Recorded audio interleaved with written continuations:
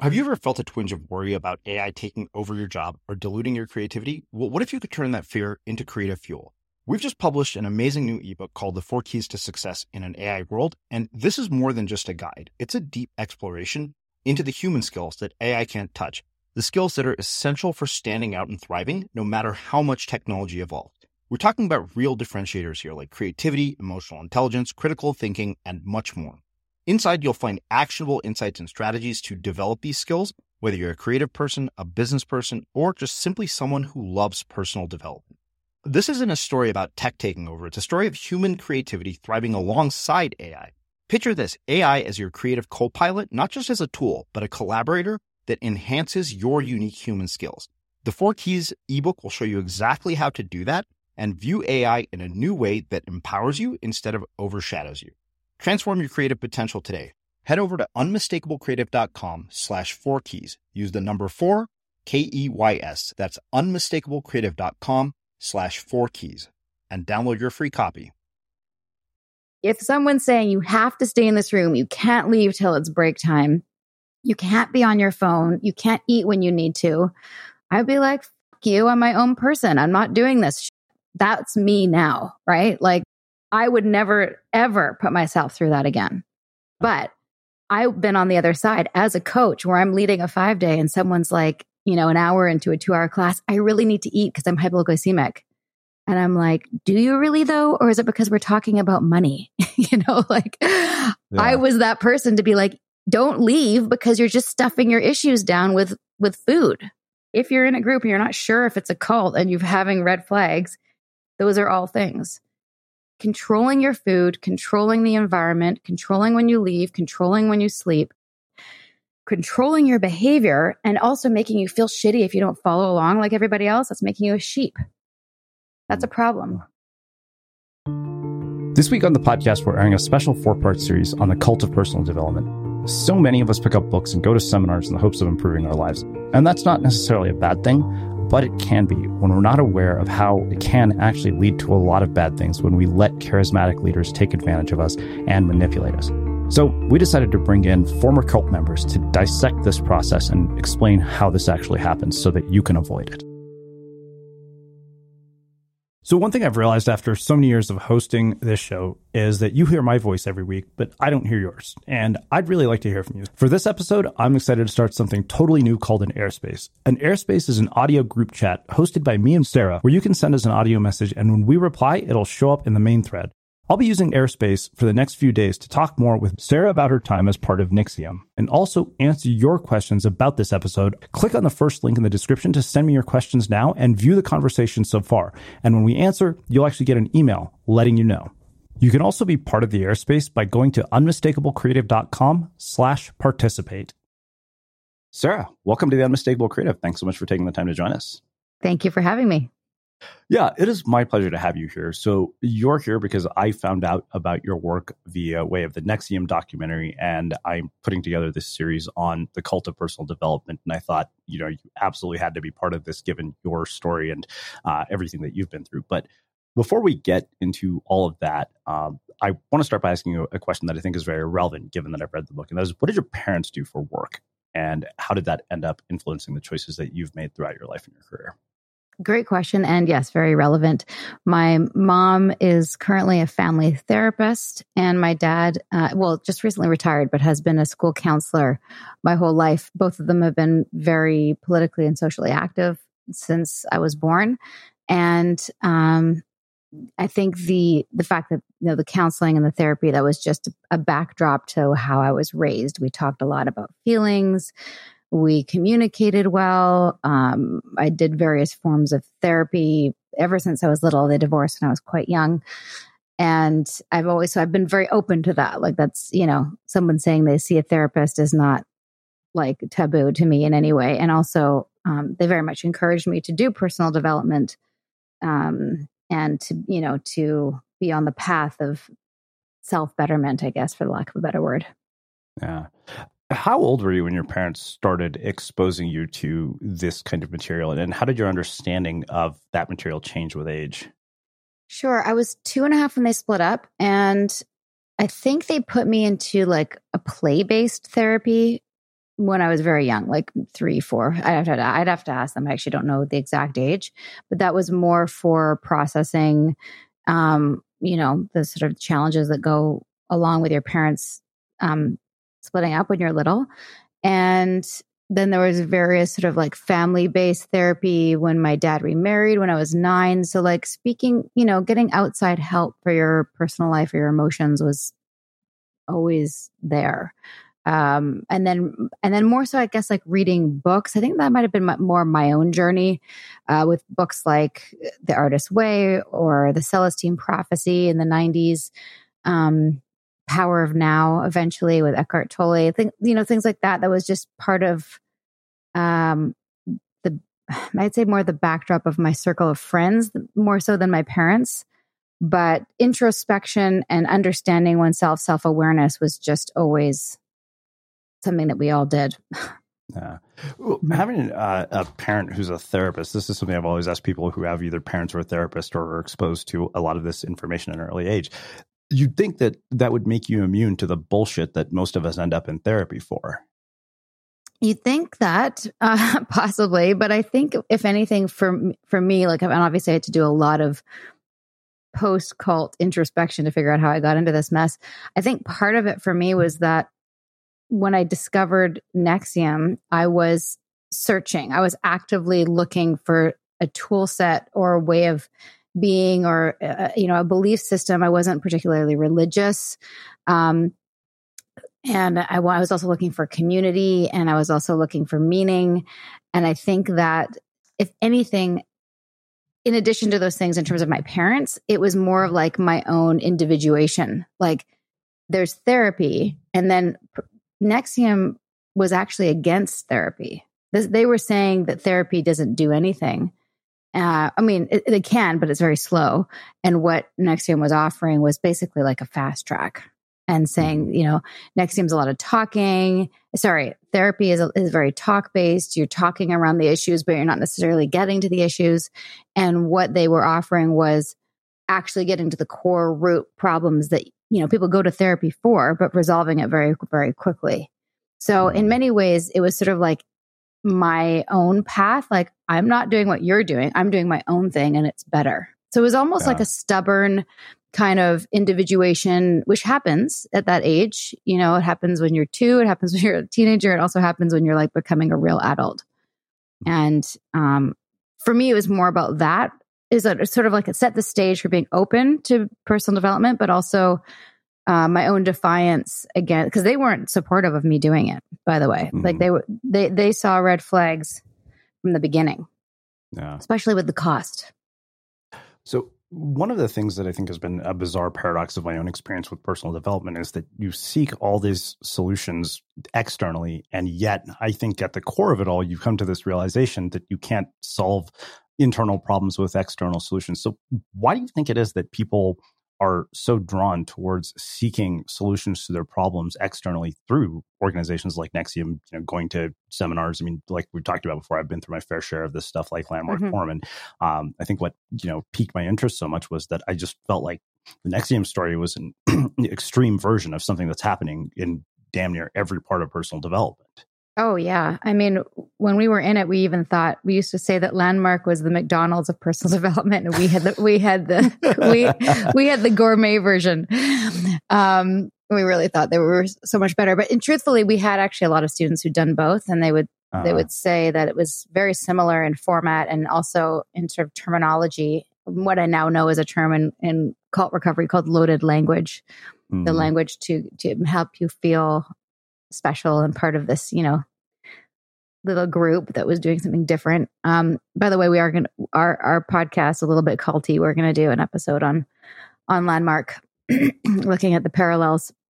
A separate story. What was your question? I diverted. I guess, why people are so drawn to looking for something external to solve these internal issues. I think it's, a bit of a case-by-case basis. Different people are looking for different things. Why I got into NXIVM is very different than why my husband got into NXIVM, for example. But I think in general, people are drawn to personal development, especially right now. Although cult education is becoming more popular. So I think people are becoming more skeptical, but especially in like the late 80s, 90s with the human potential movement, and then large group awareness trainings like NXIVM and Landmark, people are part of a certain zeitgeist where there's this belief that we can be better, or that we should be better, into, hashtag live your best life. And now like hashtag boss babe and all this crap where people are thinking that things are going to be better once they've reached a certain level of whether it's personal success or self-awareness or enlightenment. And that's sort of dangled like this, you're never enough is sort of the baseline underneath that. And that's also the baseline that the advertising agencies and, marketing and selling us things that we think we need is all part of that as well. Get on the hamster wheel to go, improve, et cetera. That's part of it. What were you going to say? Mm-hmm. Well, yeah, I mean, I like this is funny because I've been writing a new book about this, a book that I plan to self-publish. But I said, if you go into the self-help section of the bookstore, the sort of underlying premise is there's something wrong with you and my book is the way to fix it. And literally the entire store, it's like, make more money, implies that you're not making enough. Have better sex means you're not having good enough sex. Like every one of those books is basically saying something must be wrong with you, I feel like. Right. And that's actually, I don't want to give anything away with the ending of my book, but as you probably got to, as I said at the end, is like, you're not broken. Nothing needs to be fixed. It's okay if you want to improve certain things and learn a new language, and like, maybe you don't want to get so angry all the time and you might want to look at that or whatever. Like there's things you can change about yourself, but you don't have to feel so shitty about yourself underneath it all. Yeah. Yeah. I mean, as far as career trajectory, I mean, I know you're an actress by profession. What was happening in your life when you joined NXIVM? There was a number of factors at play. Like I said earlier, I have had to really look at this because I wanted to understand, and this is a term that I've learned from a researcher and cult expert named Matthew Remski, who does the Conspirituality podcast. You're familiar with his work, right? Yeah. Or no? Yeah, he's awesome. And he calls it the social determinants that were at play. And I really like that because other people have asked, like, what made you so vulnerable? And how'd you get sucked in? And like, how'd you miss it? And all those questions are valid. But I like social determinants because it implies that, like, there were things that were going on for me emotionally, and there were things that were going on in my life and the age that I was at that, playing into what some may call my vulnerabilities, which is fine. But I was living with my boyfriend at the time. It was, my relationship was at a stage where it was like, we're going to get married? Or are we going to, move on? It's sort of like, general blahness in the relationship. And then, in addition, I was at a stage in my career where, technically I was a working actor, but not enough to make me feel like I was successful or satisfied by any means. And, living in the proverbial, metaphorical, legitimate basement suite where, it's just, I was not where I thought I would be at the age of 27. So, unsatisfied with my life. Also with acting, I found at that time there was a real lack of community, not a supportive community, something that I was really wanting. And so my boyfriend at the time was a filmmaker, and he made this film that got into a festival where we met the director of What the Bleep Do We Know, which was a film that we both liked at that time, which was really about, quantum physics and creating your own reality. And this was like at that time, it was the highest grossing documentary, and everyone was just gushing over it. So when we met Mark Vicente, the director, and he's the one who told us about NXIVM, it seemed very much in alignment with what we were looking for. And also I was very much a believer in setting intentions, and I'd set this intention to figure out my purpose. And then I met Mark. So I was going along with the signs of the universe. So that tells you a bit about where I was at the time. Yeah. Ever catch yourself eating the same flavorless dinner 3 days in a row? Dreaming of something better? Well, HelloFresh is your guilt-free dream come true, baby. It's me, Keke Palmer. Let's wake up those taste buds with hot, juicy pecan-crusted chicken or garlic butter shrimp scampi. Hello Fresh.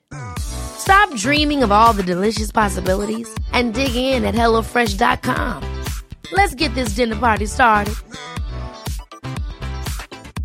Cool fact, a crocodile can't stick out its tongue. Also, you can get health insurance for a month or just under a year in some states. United Healthcare short-term insurance plans, underwritten by Golden Rule Insurance Company, offer flexible, budget-friendly coverage for you. Learn more at UH1.com. When it comes to your finances, you think you've done it all. You've saved, you've researched, and you've invested all that you can. Now it's time to take those investments to the next level by using the brand behind every great investor, Yahoo Finance. As America's #1 finance destination, Yahoo Finance has everything you need, whether you're a seasoned trader or just dipping your toes into the market. Join the millions of investors who trust Yahoo Finance to guide them on their financial journey. For comprehensive financial news and analysis, visit yahoofinance.com, the #1 financial destination, yahoofinance.com. Many of us have those stubborn pounds that seem impossible to lose, no matter how good we eat or how hard we work out. My solution is PlushCare. PlushCare is a leading telehealth provider with doctors who are there for you day and night to partner with you in your weight loss journey. They can prescribe FDA-approved weight loss medications like Wegovy and Zepbound for those who qualify. Plus, they accept most insurance plans. To get started, visit plushcare.com/weightloss. That's plushcare.com/weightloss. There's never been a faster or easier way to start your weight loss journey than with PlushCare. PlushCare accepts most insurance plans and gives you online access to board-certified physicians who can prescribe FDA-approved weight loss medications like Wegovy and Zepbound for those who qualify. Take charge of your health and speak with a board-certified physician about a weight loss plan that's right for you. Get started today at plushcare.com/weightloss. That's plushcare.com/weightloss. plushcare.com/weightloss. As creators, we're always on the move. Whether it's a live podcast event, a pop-up shop, or a workshop, we're constantly interacting with community, and that's where Tap to Pay on iPhone and Stripe comes in. Imagine this. You're at a live event, a listener loves your merch, or a participant wants to sign up for your course on the spot. With Tap to Pay on iPhone and Stripe, you can accept their payments right there and then, right from your iPhone, so there's no extra hardware or no delays. Total game changer. It's not just for creators. Any business owner can do this. It's about making transactions smoother and much more personal, growing your business in your way. We've been using Stripe for our products and courses for a long time, and now with Tap to Pay on iPhone, you can take your business to the next level too. So visit stripe.com/tapiphone to learn more. Remember, folks, with Tap to Pay on iPhone and Stripe, your business is always at your fingertips.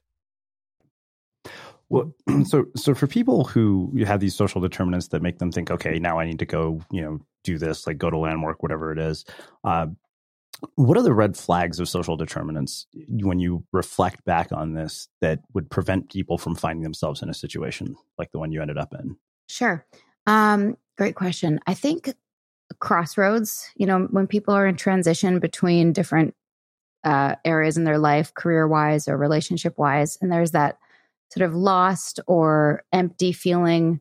And I truly do believe that everyone is susceptible to being conned, whether it's in a relationship that's not legitimate or in, a cult or anything like this, where you're at the right place at the right time, you meet the right person who you trust. So I think for me, the red flags that I point back to is just, that age in your mid-20s when you're looking for more meaning, community, all of those things. And also, when in terms of meeting Mark and the social determinant of wanting to go further in my career. And here was somebody who was shifting consciousness with media, which is what I wanted. So when somebody offers you your dream and dangles it in front of you, and Mark didn't know what NXIVM really was. So I don't. That's not to say he was doing that manipulatively. That's just how it worked with NXIVM and a lot of cults. Is they're offering you the world, and that is something that I think is really dangerous. When someone's presenting everything you've ever wanted to do on a silver platter, that's it's a big red flag, actually. Well, I mean, that's the entire personal development industry, though. Mm-hmm. Yeah, it's everybody true. From Tony Robbins to Landmark is basically like, hey, this is it. This is the solution to everything you ever wanted. Which is a big red flag. If somebody says that they have the solution to everything and they have the way and the path, by the way, which is a great TV show about a cult, The Path. Okay. I highly recommend it.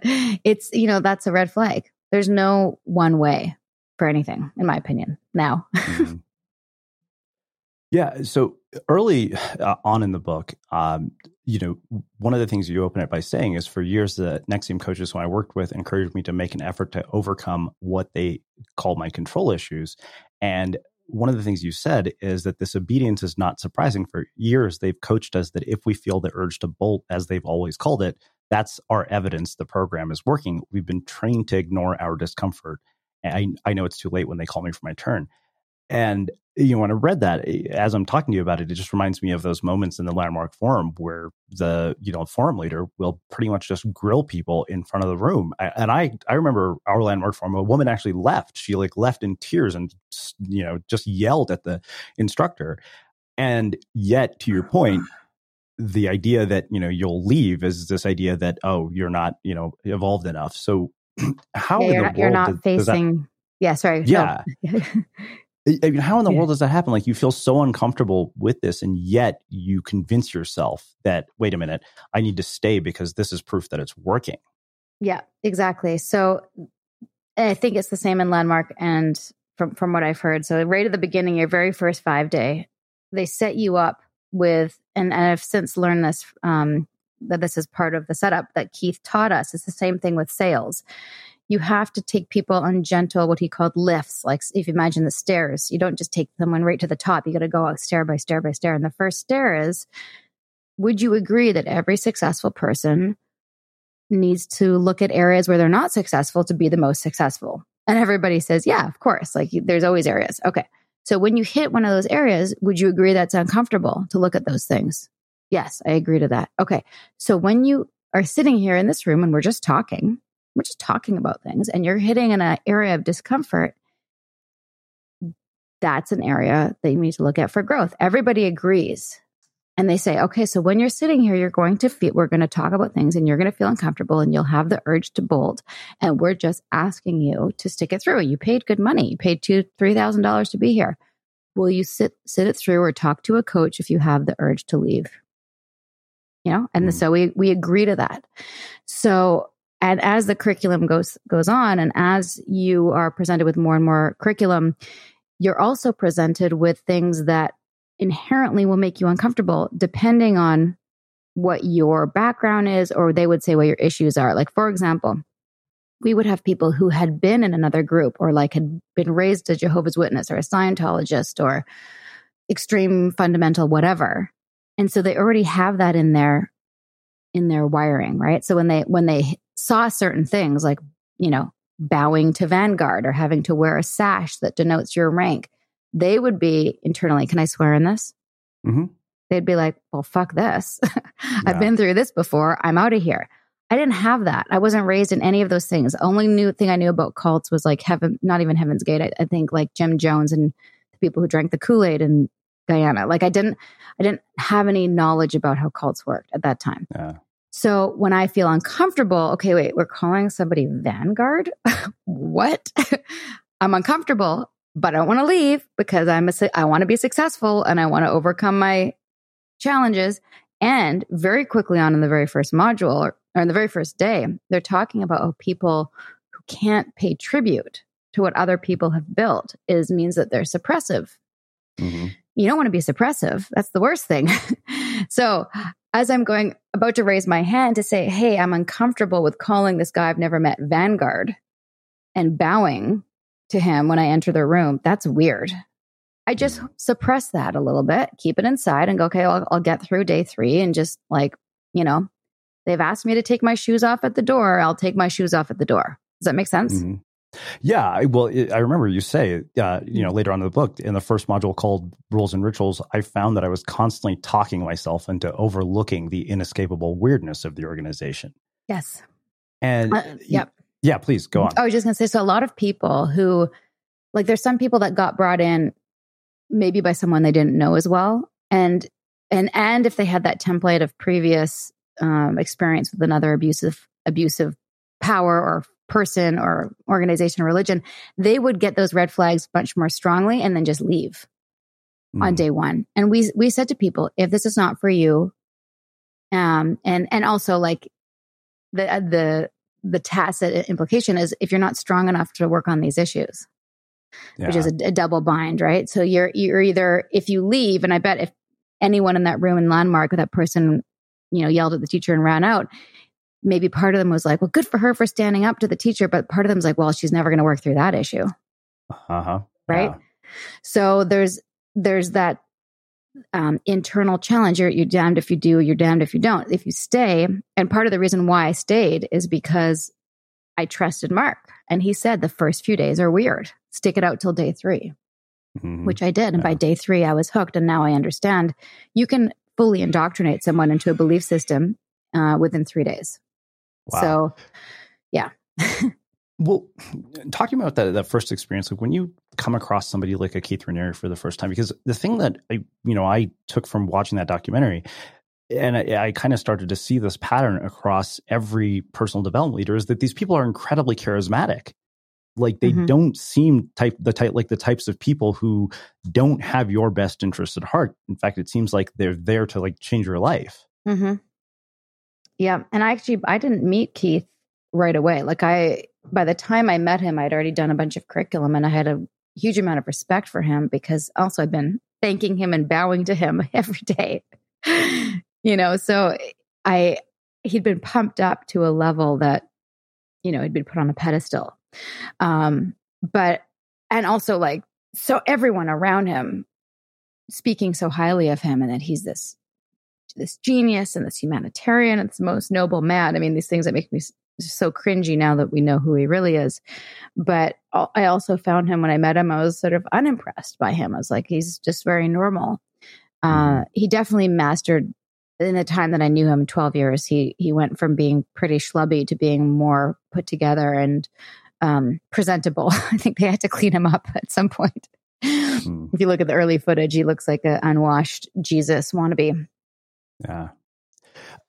How does somebody go about creating an image like that of, charisma? From what I understand, I mean, almost all of his accomplishments were basically just made up. A lot of this stuff turned out not to be true. But how is it that somebody can convince so many people of so much that isn't true? It's a great question. I think people rely on other people. Like Keith really relied on what we call the Greek chorus around him to prop him up. And I think what he did do really well was steal from a lot of different modalities and create something that did provide a lot of value to people on the outside. If you take the best of all of these things that we're talking about and you study Tony Robbins and you study Landmark or Scientology, all of those things have good things in them that people are drawn to and help them in their lives, right? Yeah. And if you package it up together and you give it to them, look, I've got to tell you, there's so many people who've reached out to me since this all fell apart, and they're like, hey, don't feel bad. I did the 5-day, I got a lot out of it. So don't stress about me. And I'm like, thank goodness, because of course I feel bad. I brought, I was such an advocate of this curriculum.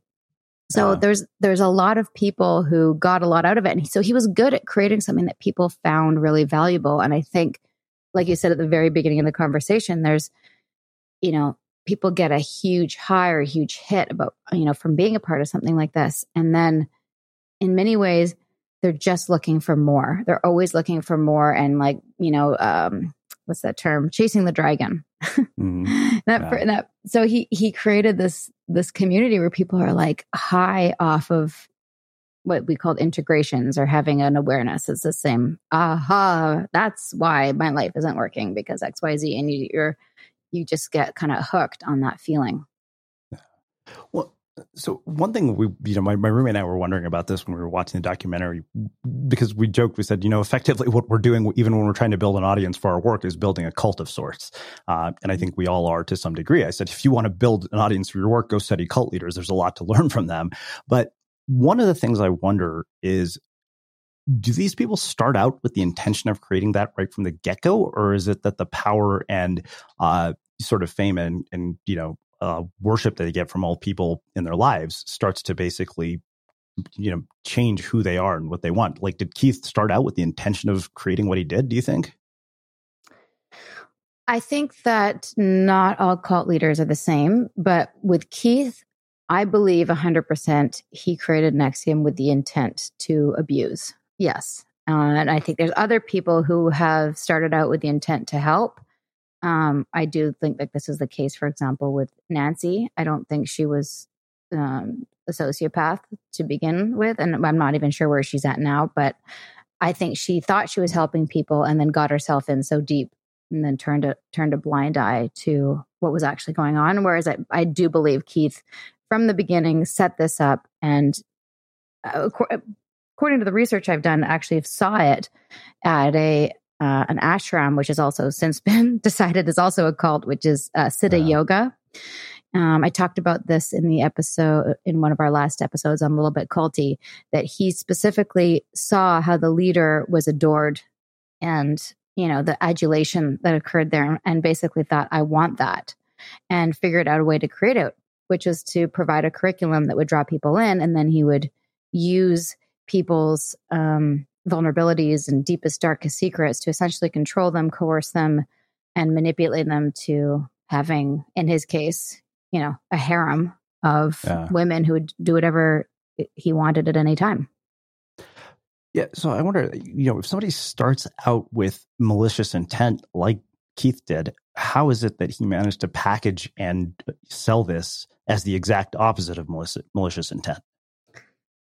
I think he had the people around him on board with his humanitarian vision from the beginning. So he found women that he could control who had like a skill set to create curriculum. Like when he found Nancy, he'd been trying to do this for years. And what he did was he found Nancy, who already had a background in, she taught in human potential and taught goal setting and was trained in neuro-linguistic programming, which is also what Tony Robbins uses a lot of. And so he took his ability to manipulate and his vision and her ability to create curriculum and content and a personal development program. So he's sort of the mastermind, but she's the, I don't know what you'd call that, the content creator. So he couldn't do it on his own. He needed her for validity, if that makes sense. Yeah. I mean, you say none of us knew that his teachings, which promised to make us leaders, were actually making us his followers, his disciples. He wanted us to worship him. None of us knew how Keith's machinations and manipulations would come to impact our lives, that we weren't learning from him as much as we were being indoctrinated and deceived, brainwashed by him. Yes. And what I wonder is how people recognize that is happening when they're studying with coaches, personal development leaders, because I think the thing that has troubled me so much as I've started to dig into this is just seeing how often people are convinced to make decisions that aren't in their best interest by spending money they don't have, by signing up for programs that put them into massive amounts of debt. And of course, the person who creates the program basically is nowhere to be found when they can't pay their rent next month. Right.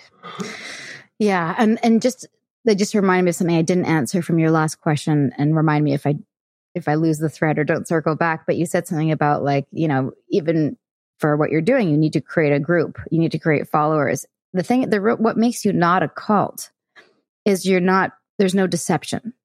Mm-hmm. So the basis of what makes something a cult versus a group of people who are obsessed with the topic, if there's, and that's also what A Little Bit Culty seeks to do, is when does something go from a devotion to dysfunction?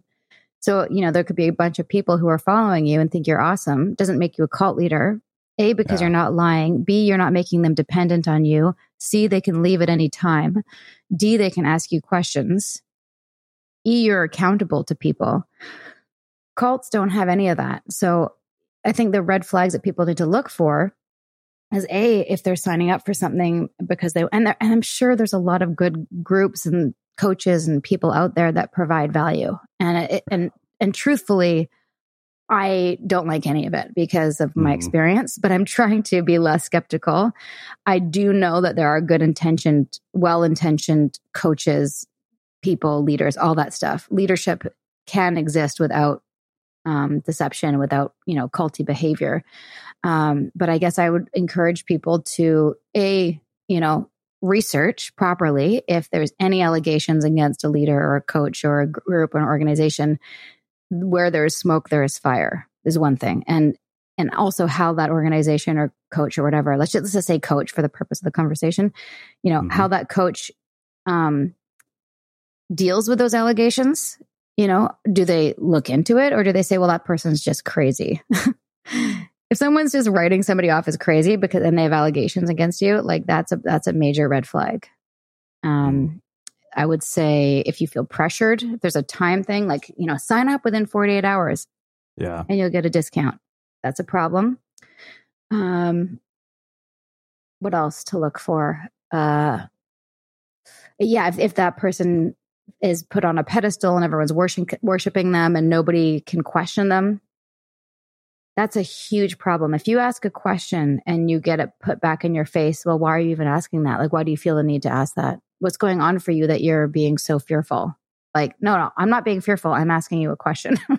That's the gaslighting is so rampant in these groups. So one thing I am curious about, so you mentioned that one of the things that is really easy to do is to indoctrinate somebody into a belief system within 3 days. And I remember seeing sort of the initial seminars thinking these aren't particularly nice rooms that you guys are in. They look like they're in cheap motels. But then you look at somebody like a Tony Robbins, where he puts you, in this cold room under bright lights with loud music for 13 hours. And by the end of it, your sort of prefrontal cortex is shut off and you're no longer thinking logically. What are the red flags there that people should be wary of when it comes to this? Because I feel like what happens so often, and I've seen this at places that I've been to, where by the end of this thing, you're in a peak emotional state. So then right when you're in a peak emotional state, somebody says, all right, it's time to sell you something. And this is one of the reasons we had no upsells at the one and only conference we had. I said, I've seen that happen so many times. I'm not willing to do that to people. Yeah. All of those things you just mentioned, I think the thing is that, like, if you were to really want to evolve a bunch of stuff in your life and do a seminar and really tackle your limitations, however you want to look at it, probably all those things would be helpful. Like staying in a room and being focused and, not leaving to go binge on a croissant. You know what I mean? Like there's truth in that. Like there is truth in, we as humans, when we're uncomfortable, we want to eat and sleep and have sex, right? Like we want to do the things that feel good, right? The problem is that I just don't know, there's nobody that I personally would trust in the world right now to go into a room and do that, because I don't trust that somebody, like you said at the beginning, somebody outside of me is going to help me more than I can help myself because of what I've been through. Yeah. Does that make sense? So yeah, no, it makes total sense. Like in theory, all of those things, let's see, if I could find, okay, my husband and I are in couples counseling. I totally trust him. I really like him. If he was like, look, we see him once every 2-3 weeks. If he was like, we're going to spend 5 days and we're just going to tackle a bunch of shit, I would say, okay, I'm going to stay in this room for 10 hours. I'm not going to go and, eat chocolate when I feel uncomfortable. I'm going to commit to working on these things. So the problem is those things you just mentioned are tools for focus, right? Mm-hmm. The problem is that I don't trust the people who are using the tools for focus. So if someone's saying you have to stay in this room, you can't leave till it's break time, you can't be on your phone, you can't eat when you need to, I'd be like, fuck you, I'm my own person. I'm not doing this shit. That's me now, right? Like I would never, ever put myself through that again. Yeah. But I've been on the other side as a coach where I'm leading a 5-day and someone's like, an hour into a 2-hour class, I really need to eat because I'm hypoglycemic. And I'm like, do you really though? Or is it because we're talking about money? I was that person to be like, don't leave because you're just stuffing your issues down with food. Mm-hmm. So I don't know, these are great questions. I think it depends on who's helping you and do you trust them? And is it for your best interest? But if you're in a group and you're not sure if it's a cult and you're having red flags, those are all things. Controlling your food, controlling the environment, controlling when you leave, controlling when you sleep, controlling your behavior and also making you feel shitty if you don't follow along like everybody else. That's making you a sheep. That's a problem. Cool fact, a crocodile can't stick out its tongue. Also, you can get health insurance for a month or just under a year in some states. United Healthcare short-term insurance plans, underwritten by Golden Rule Insurance Company, offer flexible, budget-friendly coverage for you. Learn more at uh1.com. This is Paige, the co-host of Giggly Squad, and I want to tell you about a company that I've been loving, Olive & June. Olive & June gives you everything that you need for a salon-quality manicure in one box. And if you break it down, it really comes out to $2 a manicure, which is absolutely insane. It's also so easy to get salon-worthy nails at home with Olive & June. The difference between how your nails used to look when you did them yourself and now with the Mani system is a complete game changer. The best thing about Olive & June, too, is it's a quick dry. Dries in about 1 minute, lasts for 5 days, and full coverage in up to 1 to 2 coats. Visit oliveandjune.com/perfectmani20 for 20% off your first system. That's oliveandjune.com/perfectmani20 for 20% off your first system. You should celebrate yourself every day, but some days you should celebrate with jewelry. Whether you want to commemorate an unforgettable moment or just bring some added sparkle to your collection, Blue Nile can offer you expert guidance and a wide assortment of jewelry of the highest quality at the best price. Go to BlueNile.com today and experience the ease and convenience of shopping Blue Nile, the original online jeweler since 1999. That's BlueNile.com. BlueNile.com. Hold up. What was that? Boring. No flavor. That was as bad as those leftovers you ate all week. Keke Palmer here. And it's time to say hello to something fresh and guilt-free. Hello Fresh. Jazz up dinner with pecan-crusted chicken or garlic butter shrimp scampi. Now that's music to my mouth. Hello Fresh. Let's get this dinner party started. Discover all the delicious possibilities at HelloFresh.com. Quality sleep is essential. That's why the Sleep Number Smart Bed is designed for your ever-evolving sleep needs. Need a bed that's firmer or softer on either side? Helps you sleep at a comfortable temperature? Sleep Number Smart Beds let you individualize your comfort, so you sleep better together. J.D. Power ranks Sleep Number number 1 in customer satisfaction with mattresses purchased in-store. And now, save 50% on the Sleep Number Limited Edition Smart Bed for a limited time. For J.D. Power 2023 award information, visit jdpower.com/awards. Only at a Sleep Number store or sleepnumber.com. As creators, we're always on the move. Whether it's a live podcast event, a pop-up shop, or a workshop, we're constantly interacting with community, and that's where Tap to Pay on iPhone and Stripe comes in. Imagine this. You're at a live event, a listener loves your merch, or a participant wants to sign up for your course on the spot. With Tap to Pay on iPhone and Stripe, you can accept their payments right there and then, right from your iPhone, so there's no extra hardware or no delays. Total game changer. It's not just for creators. Any business owner can do this. It's about making transactions smoother and much more personal, growing your business in your way. We've been using Stripe for our products and courses for a long time, and now with Tap to Pay on iPhone, you can take your business to the next level too. So visit stripe.com/tapiphone to learn more. Remember, folks, with Tap to Pay on iPhone and Stripe, your business is always at your fingertips. So before we hit record, you and I were talking about sort of this point of diminishing returns that tends to take place. Because I agree with you. I think that there is a lot of good that has come from my own personal development efforts. But I also realized there was a point at which, it started to become personal development for the sake of personal development, not for why I went there in the first place. So I started writing this section of a book saying that usually it becomes the end rather than the means. In Costa Rica, there's a joke that, they have really bad roads there. And so there are potholes everywhere. And 100 yards down the road from the pothole is the guy who fixes tires. And so they joke that he's the one who actually created the pothole. And I feel like often what I've seen is that personal development, when people get into it, it starts to reveal problems they didn't know they had or didn't even care to solve. And suddenly there's something else to sell them to solve that solution. Yes.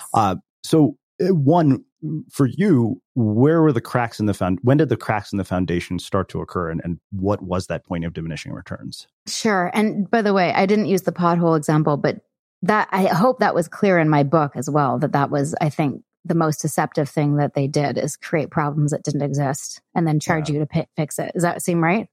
Yeah, That sounds spot on. Okay, good. Because that was one of the messages I wanted to convey. And quick tangent, there was a class on that. Keith taught a class called Shifter Strategies, where he would show you how lawyers did that, and the medical profession did that, and big business and big pharma did that. No one ever suspected that he was doing that. Isn't that wild? Yeah, that is crazy. Yeah, and it's even happening right now, where it's like when you point out someone's process versus what they're saying. Like there's the handful of people who are still believers in Keith, trying to say that my testimony has been inconsistent, therefore I'm lying, so everything else isn't true. Oh, really? Okay, let's just look at that. Like, let's say I'm making it all up. Like, what am I making it up for? Like, why would I make this up? Right? Or they're saying I made it up for a book deal. I can guarantee you I'd much rather have not had the book deal had this not be true. Is one thing. And I'm like, what about all the other women? Like, all they can do right now is try to discredit me. It's a shifter strategy, going, oh, Sarah is inconsistent in this point and this point, versus going, what about the content that I'm showing you? What about what I'm trying to say here? Anyway, I digress. Your question was about hitting that point of diminishing returns. Yes. When did the cracks in the foundation start to appear for you? So when did I start to wake up? Yeah. A number of things happened over the last couple of years.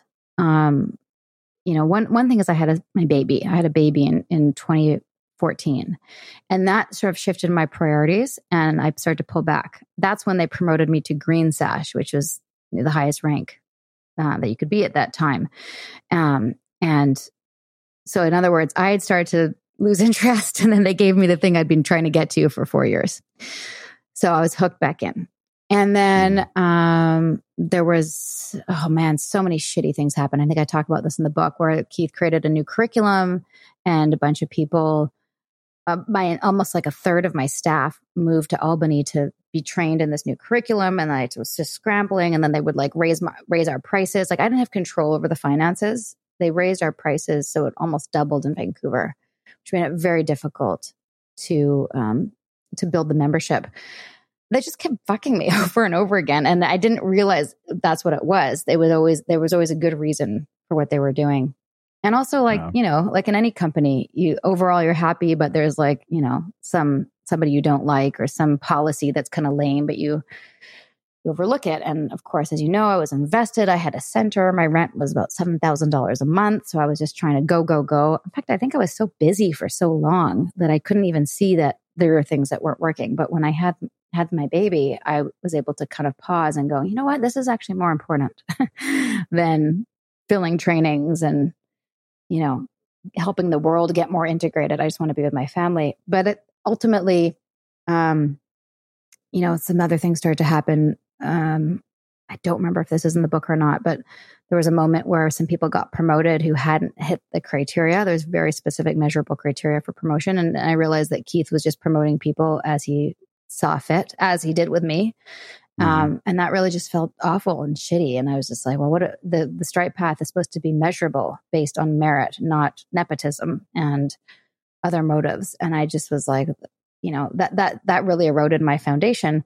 But I think I was already recognizing there were just certain things that the curriculum couldn't help with when I got invited into DOS, when I got invited to the women's group. So that was sort of like their last ditch thing to keep me hooked in. And then, a series of things happened after that where I woke up, obviously. But I was already disillusioned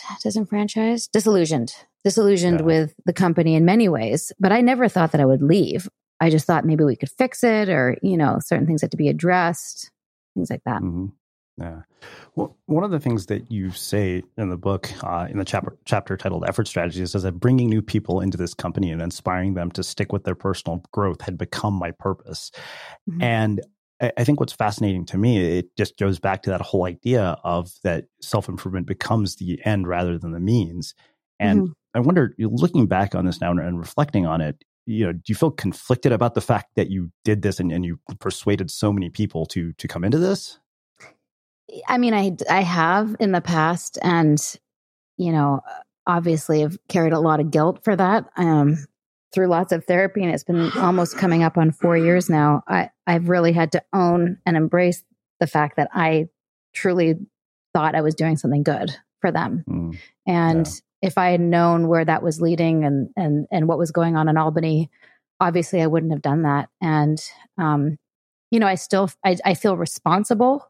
Is why I keep talking, why I wrote a book, why we're doing the podcast, to clean up that mess. But I had to let go of the guilt because it didn't serve me or anybody. Like feeling bad about something that I didn't know about doesn't help me. It doesn't help anybody. But action and helping people take action in terms of getting therapy and being a part of a lawsuit and helping people get their money back. Like I can do those things without harboring bad feelings towards myself, because the challenge is that that's also what Keith did, is he made people feel shitty about themselves. So if I continue to do that, then I think he wins. I rather be happy with my life and feel good about my choices now with the information I have and be solid in that, because then I win and he doesn't. Yeah. Well, let's talk about leaving, because this is another thing that I have seen sort of as a common thread, is that people are really sort of almost ostracized by the communities that they're part of when they choose to leave, especially communities like this. I see it, and I saw it when I read the books about Scientology, and even reading Tony Natalie's memoir, I was shocked at how difficult they make people's lives when they leave. Yes. So, first, before we get into leaving, like this will probably make a perfect segue to leaving, but like, how do people recognize that they've reached a point of diminishing returns? Because I feel like by the time people figure it out, often it's so late. Like I said, with my, I was telling you before we record, it took 6 years for my friends and I to get the hell out of the seduction community and realize this is adding nothing to our lives. None of us are any better off with our dating lives than we were before we joined this thing. How do they figure that out? I mean, I think for most people that I've talked to anyway, it's usually not one thing. Like, for me, getting branded, for example, didn't actually wake me up. It was weeks later when I figured out the symbol of the brand and what it meant. That's what woke me up. But it was one of the many, it was cumulative. So I think it's hard because people don't wake up while the good stuff will outweighs the bad until the bad outweighs the good. And I think people could save themselves a lot of time if they're willing to look at the bad sooner. Yeah. And then go, okay, why am I not, like I had an experience, I think this is in the book, where a friend of the family, Pepe, sat me down, asked me to look at all the bad press. And I was like, that's all the smear campaign. Everything that's been written about Keith is a smear campaign. And he said to me, that's not how the media works. They can't completely fabricate everything. Even if 10% of these allegations are true, wouldn't that be concerning to you? And that planted a seed. And then also I was trying to show him all the good we were doing, specifically that NXIVM was curing Tourette's. And I showed him this video of somebody named Mark Elliott and his overcoming Tourette's. And he wouldn't watch the video. And I said, you see, Pepe, you're not willing to look at the good. He said, of course there's good. Why would you do it? I'm asking you to look at the bad. So people aren't willing to look at those things because it means that their decision making is wrong. It means that they maybe made a mistake, or like in my case, am I a bad person that I brought so many people into something that actually was bad? You have to look at those things. And if you're not willing to, then there's a blind spot. So I think, people wake up when they're ready to wake up, and when the data is strong enough that they can't deny it, or they have their own experience with some inconsistency. There's some people that left a year after I left because they hadn't been branded, and they were like, there's no way that could have happened. Or if they did, it must have been a good thing, like a tattoo, or, what sorority girls do to like bond together. Why is that bad? And they didn't even wake up with that. They didn't wake up, even though I said, hey, I've been hurt. I didn't agree to this. I didn't agree to have Keith's initials on my body. But then they'd have their own inconsistent, like a number of people from Mexico who weren't part of it had their own experience where Keith lied to their face. And Keith is, he's supposed to be the most ethical, honest man in the world. That was enough to wake them up. Yeah. Or Keith fathered a baby with somebody after I left. And for years, we'd been told he'd been celibate. So like, that's a huge inconsistency, and some people woke up then, not because I got branded, but because Keith became a father. You know what I mean? So like, there has to be something that makes you go, whoa, what? Yeah.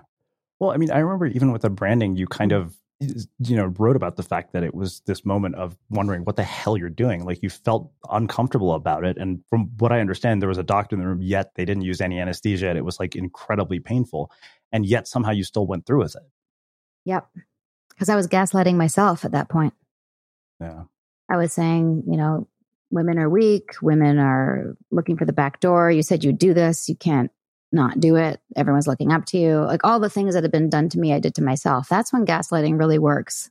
Or, the indoctrination, or Yanya Lalich, cult expert, calls it resocialization. Yeah. I was doing it to myself. Yeah. So when the thing I think that struck me most was the whole idea of collateral. When I saw that, and I just couldn't believe that somebody could convince people to do this and then have that hanging over them. What in the world made you say, yeah, okay, I'm on board? And, going back to the idea of leaving, like, what is it that makes it so difficult for people to leave? I mean, obviously there's the lawsuits and the sort of, legal actions that seem to really, prevent people from speaking out the way that you have. Mm-hmm. Ironically, there was a woman who contacted me after this all came out publicly, and she'd left over a decade ago, I believe. And she said, and she was part of Keith's harem at that time. And she said, my life, the way that it was when I was in NXIVM, was exactly how you described DOS. It just wasn't called DOS. He had taken nude photos of her. She was at his beck and call, had to be there at any time of day, respond to her phone on restricted calories, all of the things. So as Keith got more aware that people were going to leave and could leave and weren't dependent as he had hoped, he formalized this dependency through DOS and began to teach us through another, again, slow indoctrination of the concept of collateral. Collateral is part of our community since 2012, where people started putting collateral down as a weight for their word. Like you can't just go get money for a house. You have to put collateral down. Okay, here's my, car against the weight of the loan for the money for the, you know what I mean? That's what collateral is for. But he started to use it for people to build their own word. And this is actually huge in Landmark, right? Inner word, your belief in yourself. If I say I'm going to go to the gym, if I don't go to the gym, my inner word starts to crumble. So say I'm going to put $100 down as collateral. And if I don't go to the gym, that $100 is going to charity or my friend Bob or whatever. So that collateral starts to get more and more extreme. So when people say, like, why would you even give, a nude photo to begin with? It was part of the vernacular at that point. And also my best friend is asking for it. Somebody I trust. I didn't think it was going to Keith for his personal collection. Speaking of your best friend, one of the things I wonder, you mentioned at the beginning of our conversation that your parents were wary right from the start.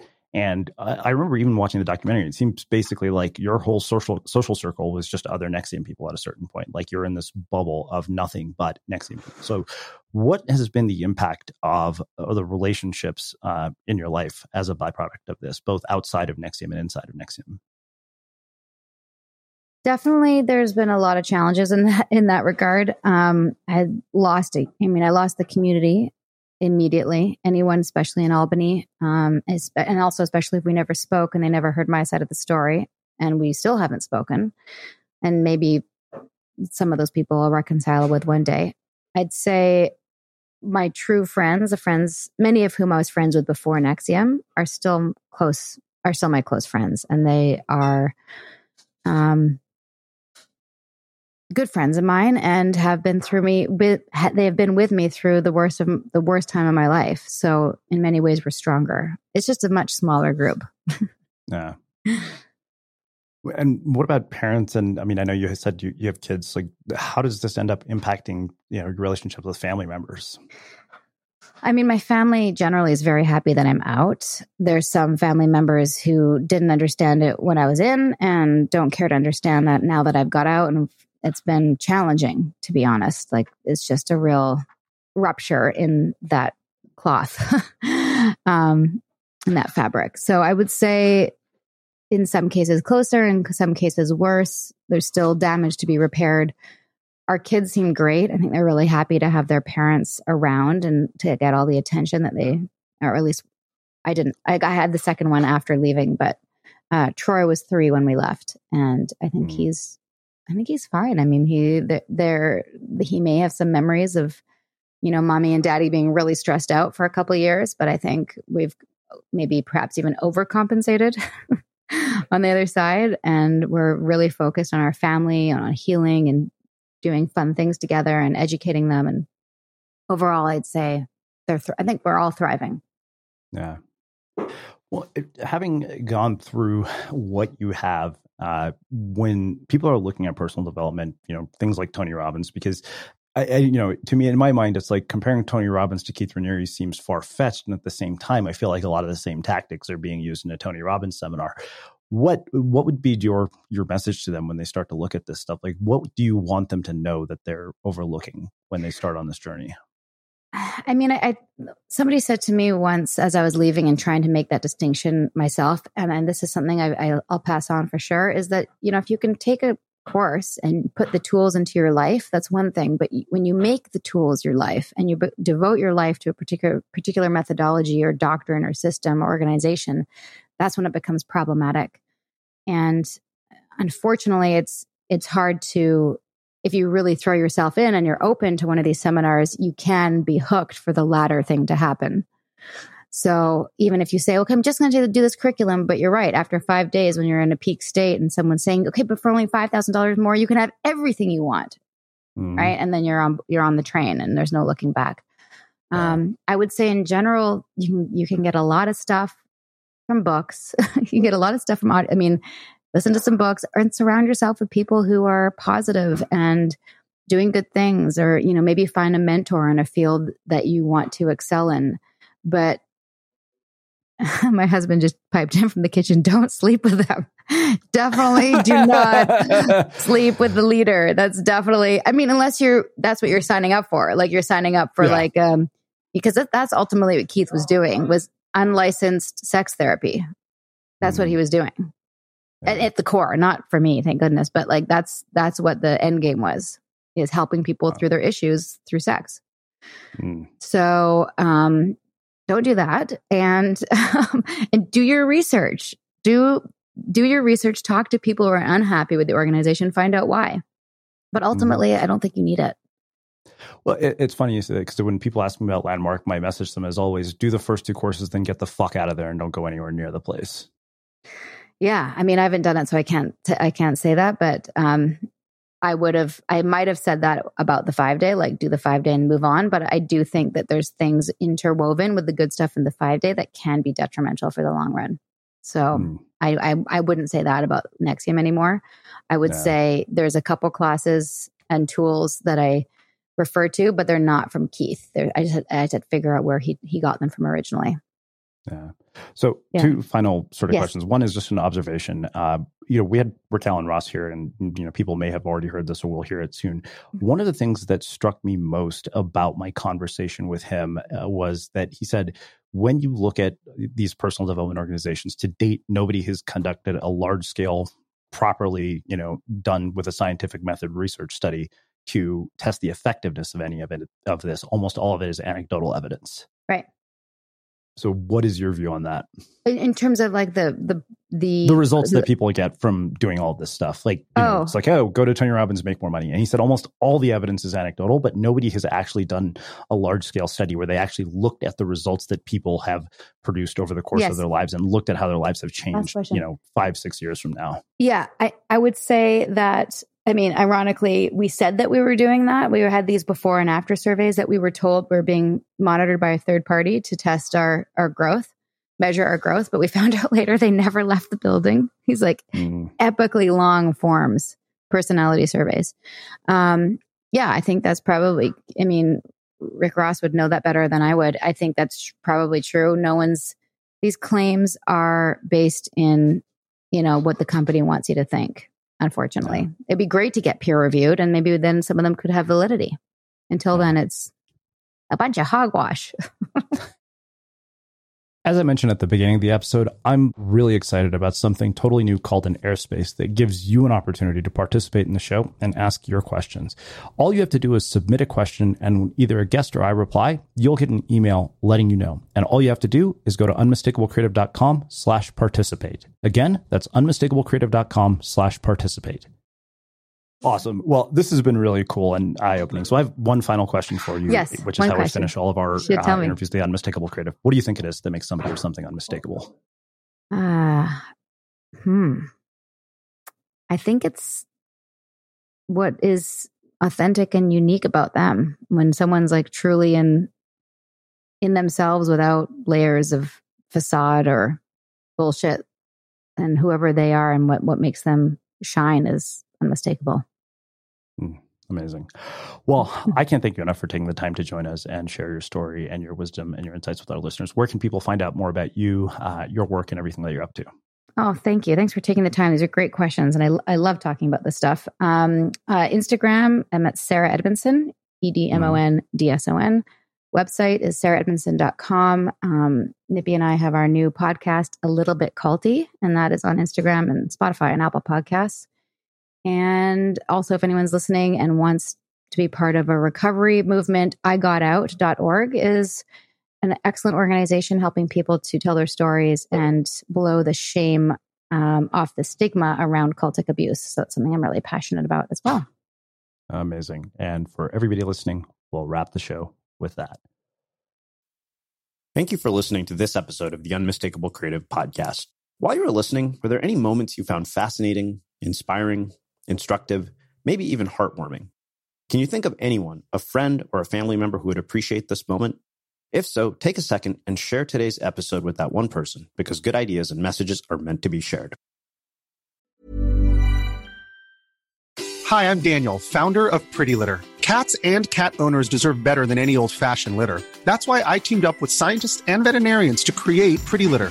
Its innovative crystal formula has superior odor control and weighs up to 80% less than clay litter. Pretty Litter even monitors health by changing colors to help detect early signs of potential illness. It's the world's smartest kitty litter. Go to prettylitter.com and use code ACAST for 20% off your first order and a free cat toy. Terms and conditions apply. See site for details. Hold up. What was that? Boring. No flavor. That was as bad as those leftovers you ate all week. Keke Palmer here, and it's time to say hello to something fresh and guilt-free. Hello Fresh. Jazz up dinner with pecan-crusted chicken or garlic butter shrimp scampi. Now that's music to my mouth. Hello Fresh. Let's get this dinner party started. Discover all the delicious possibilities at HelloFresh.com. When it comes to your finances, you think you've done it all. You've saved, you've researched, and you've invested all that you can. Now it's time to take those investments to the next level by using the brand behind every great investor, Yahoo Finance. As America's #1 finance destination, Yahoo Finance has everything you need, whether you're a seasoned trader or just dipping your toes into the market. Join the millions of investors who trust Yahoo Finance to guide them on their financial journey. For comprehensive financial news and analysis, visit yahoofinance.com. The #1 financial destination, yahoofinance.com. Imagine the softest sheets you've ever felt. Now imagine them getting even softer over time. That's what you'll feel with Boll & Branch's organic cotton sheets. In a recent customer survey, 96% replied that Boll & Branch sheets get softer with every wash. Start getting your best night's sleep in these sheets that get softer and softer for years to come. Try their sheets with a 30-night guarantee. Plus, get 15% off your first order at bollandbranch.com. Code BUTTERY. Exclusions apply. See site for details. Have you ever felt a twinge of worry about AI taking over your job or diluting your creativity? Well, what if you could turn that fear into creative fuel? We've just published an amazing new ebook called The 4 Keys to Success in an AI World, and this is more than just a guide. It's a deep exploration into the human skills that AI can't touch, the skills that are essential for standing out and thriving, no matter how much technology evolves. We're talking about real differentiators here, like creativity, emotional intelligence, critical thinking, and much more. Inside, you'll find actionable insights and strategies to develop these skills, whether you're a creative person, a business person, or just simply someone who loves personal development. This isn't a story about tech taking over. It's a story of human creativity thriving alongside AI. Picture this, AI as your creative co-pilot, not just as a tool, but a collaborator that enhances your unique human skills. The 4 Keys ebook will show you exactly how to do that and view AI in a new way that empowers you instead of overshadows you. Transform your creative potential today. Head over to unmistakablecreative.com/4keys. Use the number 4, KEYS. That's unmistakablecreative.com/4keys and download your free copy.